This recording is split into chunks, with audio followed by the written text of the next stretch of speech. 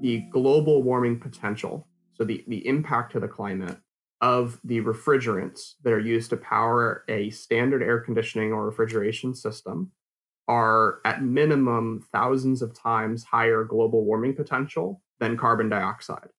When it fails, when it leaks. This is not constant, right? This occurs only when there's a damage or a break in the system. But it's thousands of times more detrimental on a volumetric basis. Now, we've covered a few different approaches to addressing the climate crisis here. Minimizing plastics and waste, encouraging better behavior, and there's no one magic bullet to this existential problem. Solving the climate crisis is going to take many different solutions for hundreds of challenges. Now, we take a look at what role material science will play in solving the climate crisis, spoiler, making those ACs run more efficiently and avoiding critical failures that leak harmful refrigerants.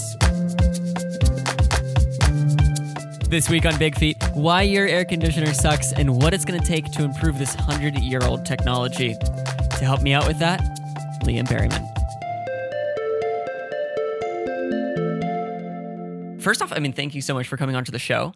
So there's a lot of different ways that material science is going to play in the climate crisis, air conditioning just being one of the ones that you're working on. Before we dive into that, could you tell us a little bit about yourself and the company that you're building? Sure. Happy to. First of all, very pleased to be on the show. I appreciate you guys having me on.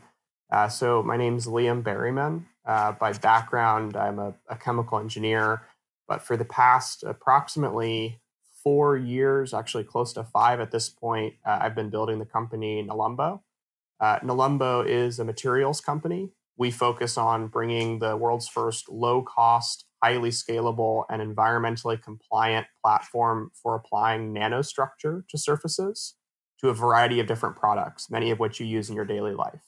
So our first product line is in the cooling industry for air conditioning and refrigeration equipment, where we're using this nanostructure to solve problems like frost and ice in low temperature systems, corrosion in outdoor systems, and water accumulation and mold for your standard air conditioner. Mm-hmm. And what this does is it increases energy efficiency and increases the longevity, so how long this equipment can last in the field.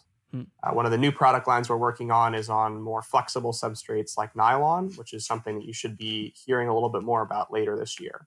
But the basics of us as a company is we develop the materials and we bring in strategic partners that bring manufacturing and distribution channels for existing products. We work together to develop a product that integrates in nanostructure typically for the very first time. So we're almost always a first mover in these product lines that we're entering. And then we go to market with those particular partners. So diving back into the field of materials engineering, what would you say is the importance of material engineering in the climate crisis? So looking at the role you're playing at Nalumbo, how would you describe the approach you're taking to attack climate change? Yeah, that's a really good question. So if you think about it, there's 2 big ways that materials can contribute to or change the products that are around us. So one is by enabling those products to do something they can't currently do, to bringing in a new capability or a higher level of performance that currently exists. Mm-hmm. And then the second reason is that it simply is what the product itself is made out of. So it's after the product is no longer being used, it's what still exists in our environment, whether it's recycled or put into landfill or dissolved or gasified or whatever other means we use to get rid of it. The materials are what the product is. That's what it's made out of at the end of the day. And so there's a really cool opportunity where if you get the material science right and you really make something where the chemistry itself, what it is, the composition of it is not detrimental to the environment. It easily dissolves, or it's easily recycled, or it's something that is very minimal in terms of impact to landfill. It's something that unlike, for example, a lot of fluorinated chemistries, they wear off into the environment and start becoming bioaccumulatory, so they become toxic to plants and animals. You can create chemistries that don't do things like that and also improve the performance or bring a new capability to a product because it's something that hasn't been possible before. Then you kind of get two for one. is how I see it. So I Gotcha. see that is a big part of our role looking at the materials of things. Is it's asking, what's not possible today that we think we can do, and can we do it with materials that at the end of the day are going to be at least neutral, if not, very positive on a net basis to what's left behind when this product is discarded or no longer used. Okay, yeah. So it's changing products so they last longer and are actually recyclable and maybe made out of more sustainable materials. Hmm. And I know more and more companies are moving towards more sustainable products with those types of qualities. And you're part of helping companies actually achieve that, right? Yeah, I mean that's a big part of our goal at Nilembo is every product that we work on, we're not only increasing the economic value of that product by bringing it a new capability it hasn't had before or a threshold of performance that it Mhm. just simply hasn't seen before. We're also, in some manner, increasing the environmental sustainability of that product, and that's through both indirect and direct means and direct means. Directly, we actually contribute to a reduction, again, in the case of our first product line, a reduction in the amount of carbon dioxide equivalent emissions that occur through preventing acute failure of heat exchangers in cooling devices, which cause very harmful refrigerants to leak into the atmosphere. Mhm. So that's one direct way we can contribute to reducing the amount of carbon equivalent emissions. Mhm. And then an indirect method, but still very important, is simply making the devices we use much more energy efficient. Allows us to, in the consumption and in the generation of cool or in cooling down air or other fluids, use less energy in that process. So for the Mhm. equivalent amount of cooling, using less energy, you're indirectly going back to where that energy was produced, reducing the amount of emissions that are generated. Yeah. So I guess just going, I know a lot of your guys' work has been on HAC sort of HVAC systems, um, which depending on where we are and where you live for climate change, you might be using a lot of. I know I lived in LA all last year and I was using my AC a lot, and so I have an AC. I mean, what's wrong with it?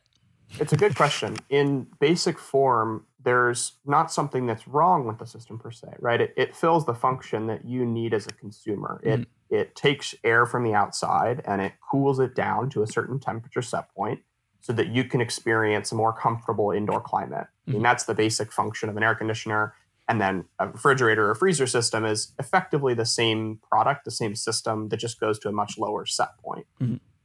The challenge, though, is that, and this is what's pretty unknown to most consumers, is that as you're operating these systems, the components that drive that operation during the process of cooling air actually have a lot of different surface challenges that occur, similar to things that I listed earlier. So things like the accumulation of water. This is what happens when you cool down very humid air. You take water vapor and it condenses into liquid water, very similar to what happens on the outside of a drinking glass of water that's gotten too cold. Mhm. That causes problems for your system. It decreases its energy efficiency. It causes the buildup of mold and other contaminants, which are further detrimental to the system. And then over time, you also have the deposition of contaminants in the system on these components that are operating to cool air, which further decreases efficiency and leads to these problems like leaks that cause catastrophic failure of the system and ultimately a huge amount of very high global warming potential refrigerant being leaked into the atmosphere. And so, all of that is not something that's obviously advertised by the companies that are producing these systems, but they're very real problems. Hmm. And the big challenge is that the air conditioning system itself is actually a pretty darn mature technology, right? It's been around for 100 plus years.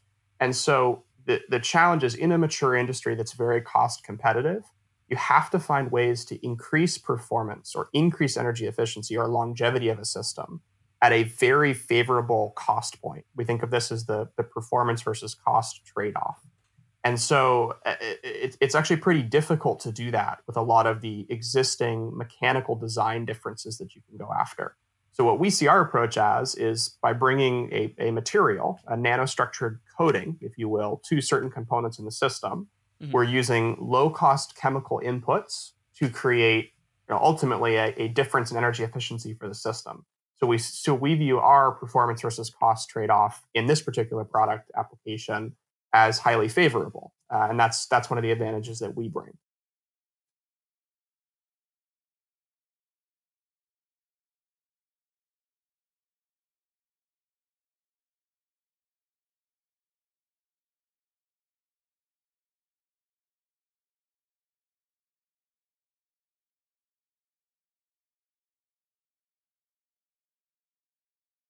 Probably not a very efficient one.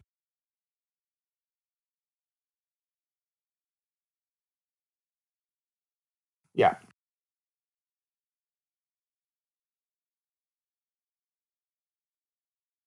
That harmful? Yeah. What are we looking at? Yeah, without going into the chemistry details, because that'd be a longer conversation. Mm-hmm. The basics to understand are that the global warming potential, so the impact to the climate, of the refrigerants that are used to power a standard air conditioning or refrigeration system, are at minimum thousands of times higher global warming potential than carbon dioxide. Whoa. Now, there's much more carbon dioxide produced than on a volumetric basis and emitted into the atmosphere per year than the refrigerants that exist in these systems. But it's a non-negligible number. Yeah. So every unit, if you just think about equivalent amounts of carbon dioxide versus the stuff that's in your air conditioner, if you just emit 1 unit of each of those at the same time, you're actually doing thousands of times more impact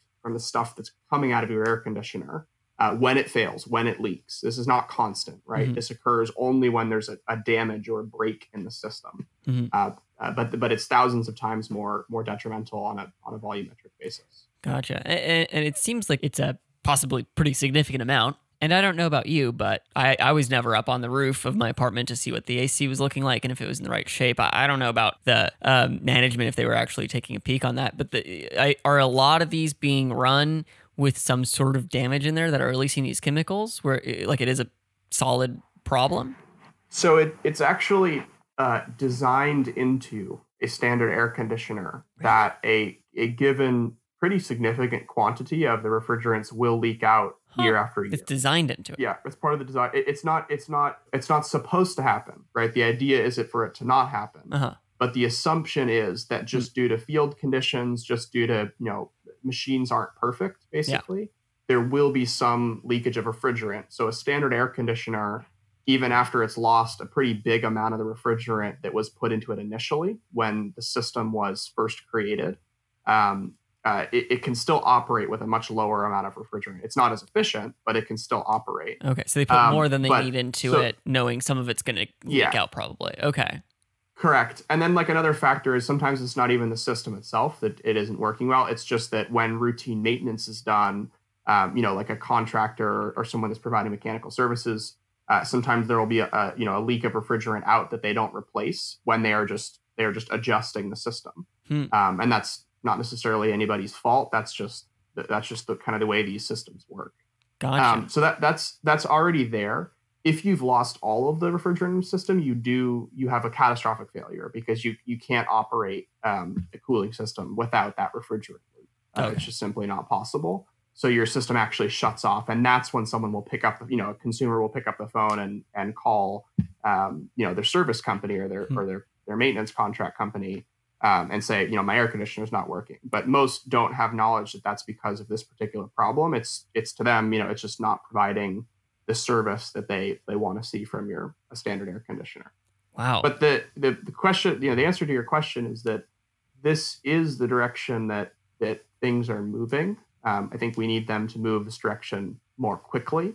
But there was the Montreal Protocol and then the Kigali Amendment to the Montreal Protocol, which are agreements that many countries and the air conditioning industry actually have signed on to going forward with, which account for designing new cooling systems that are able to run on refrigerants that are less environmentally detrimental than what the current state of the art is. Even right now. Those redesigns, yes, even right now. So there's basically this roadmap in the industry of, by 2023, people need to be selling systems that are using a different refrigerant than what's sold today. which means you need to design your system differently because there's different thermodynamics, there's different mechanics basically that need to go into how these cooling systems are designed and operated if the working fluid, the refrigerant, is a different chemistry. Gotcha. So we're moving in the right direction, but it's, that's just for new sales. That's not going to account for the existing installed base of cooling devices. So you're not going to see like an instant switch from an old refrigerant to a newer refrigerant, and that'll happen over time. But it's not a cure-all. I'm not saying that there is anything that can be a cure-all, but we definitely need to be moving in the direction of better refrigerants and then just devices that use less energy as they operate as quickly as possible, because cooling is one of the runaway issues that we see with the climate challenge. It's already a huge fraction of use. It's continuing to grow based on demand from consumers and businesses. And as the planet gets warmer in different environments, cooling becomes the thing you need in order to continue making people and businesses operate. So it could be an exponential problem. That's the fear that a lot of people have. Gotcha. So you guys are trying to, I guess, mitigate that exponential problem by trying to eliminate it as a problem, it sounds like, right? By making it so that these don't break down and don't release these refrigerants into the air to begin with, right?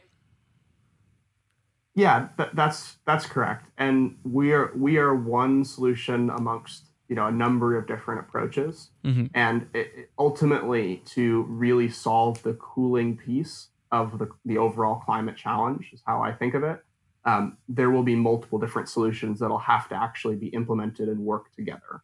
So there really isn't a single cure-all. What we're doing at Nelumbo has a huge impact and is great for the industry because it's a solid performance versus cost trade-off, which is hard to find elsewhere.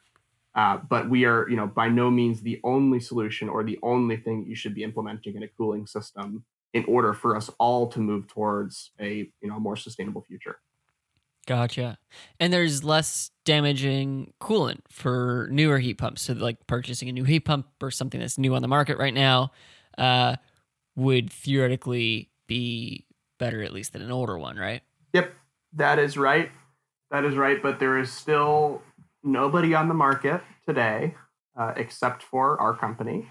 So this is a little bit of our shameless plug for the day. There's nobody on the market today that is offering a solution to the acute failure for heat pumps that I was talking about before, where you have corrosion leading to a significant leak, which means all the refrigerant escapes your system and your system shuts down.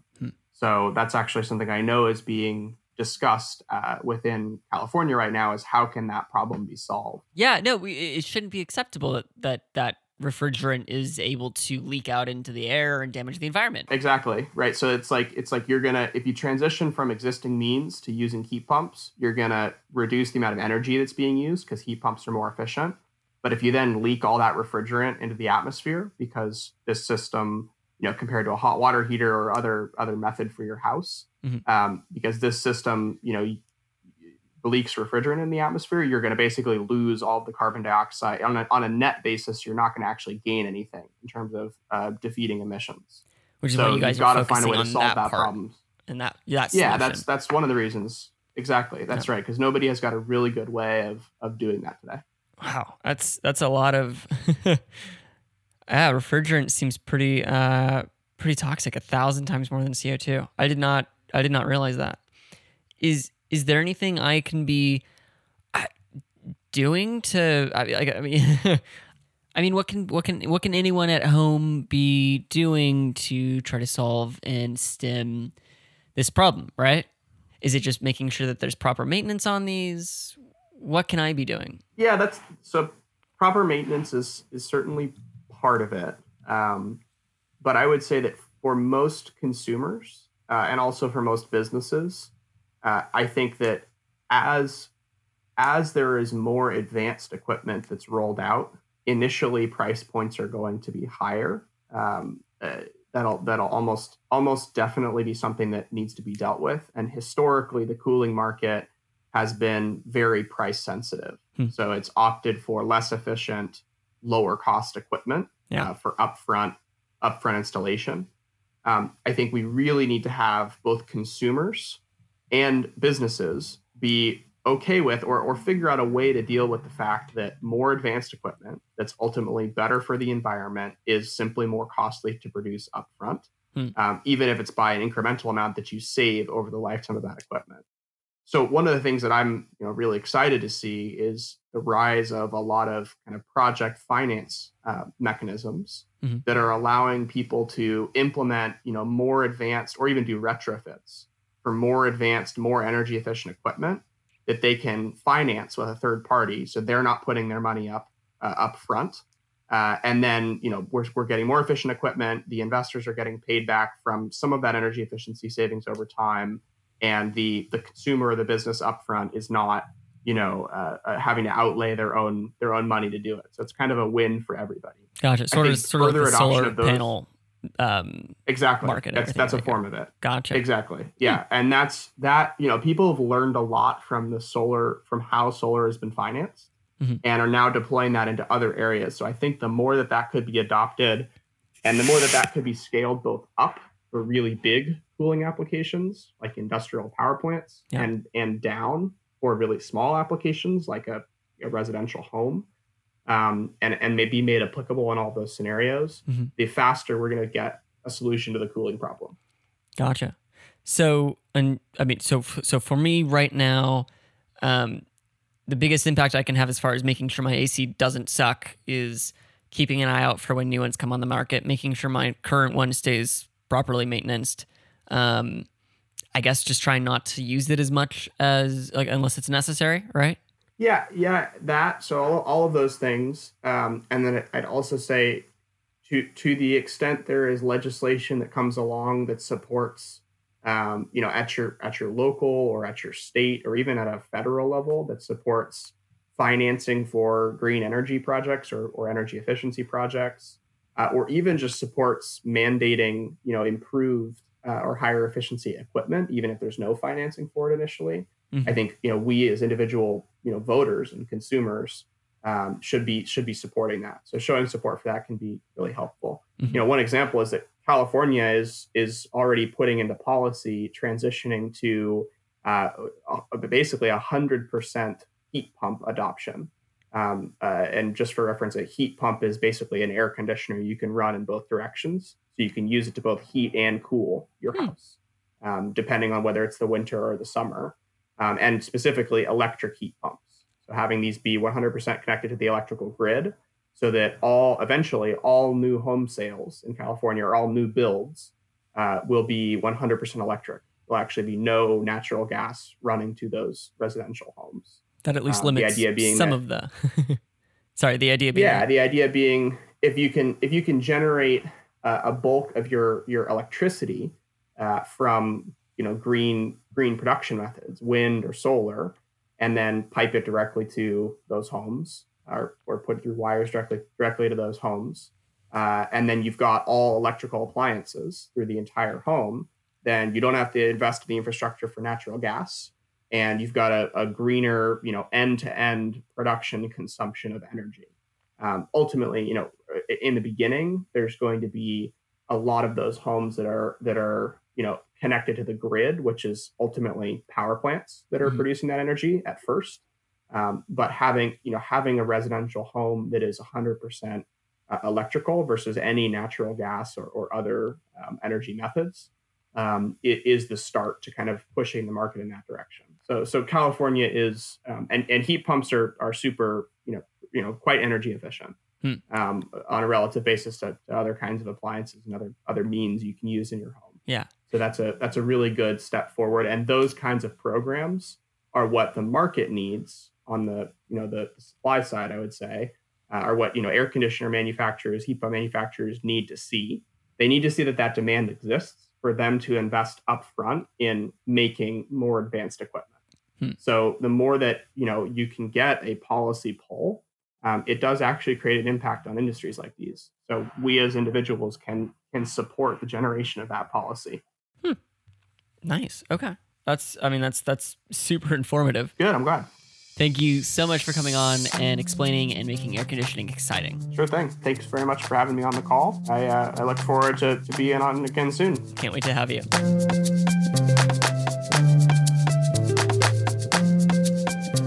Big Feet is a production of The Impact and produced by me, Ian Sumner. Music is by Sarup Pujari. Check out our whole publication along with our other podcasts at readtheimpact.com. We'll be back next week.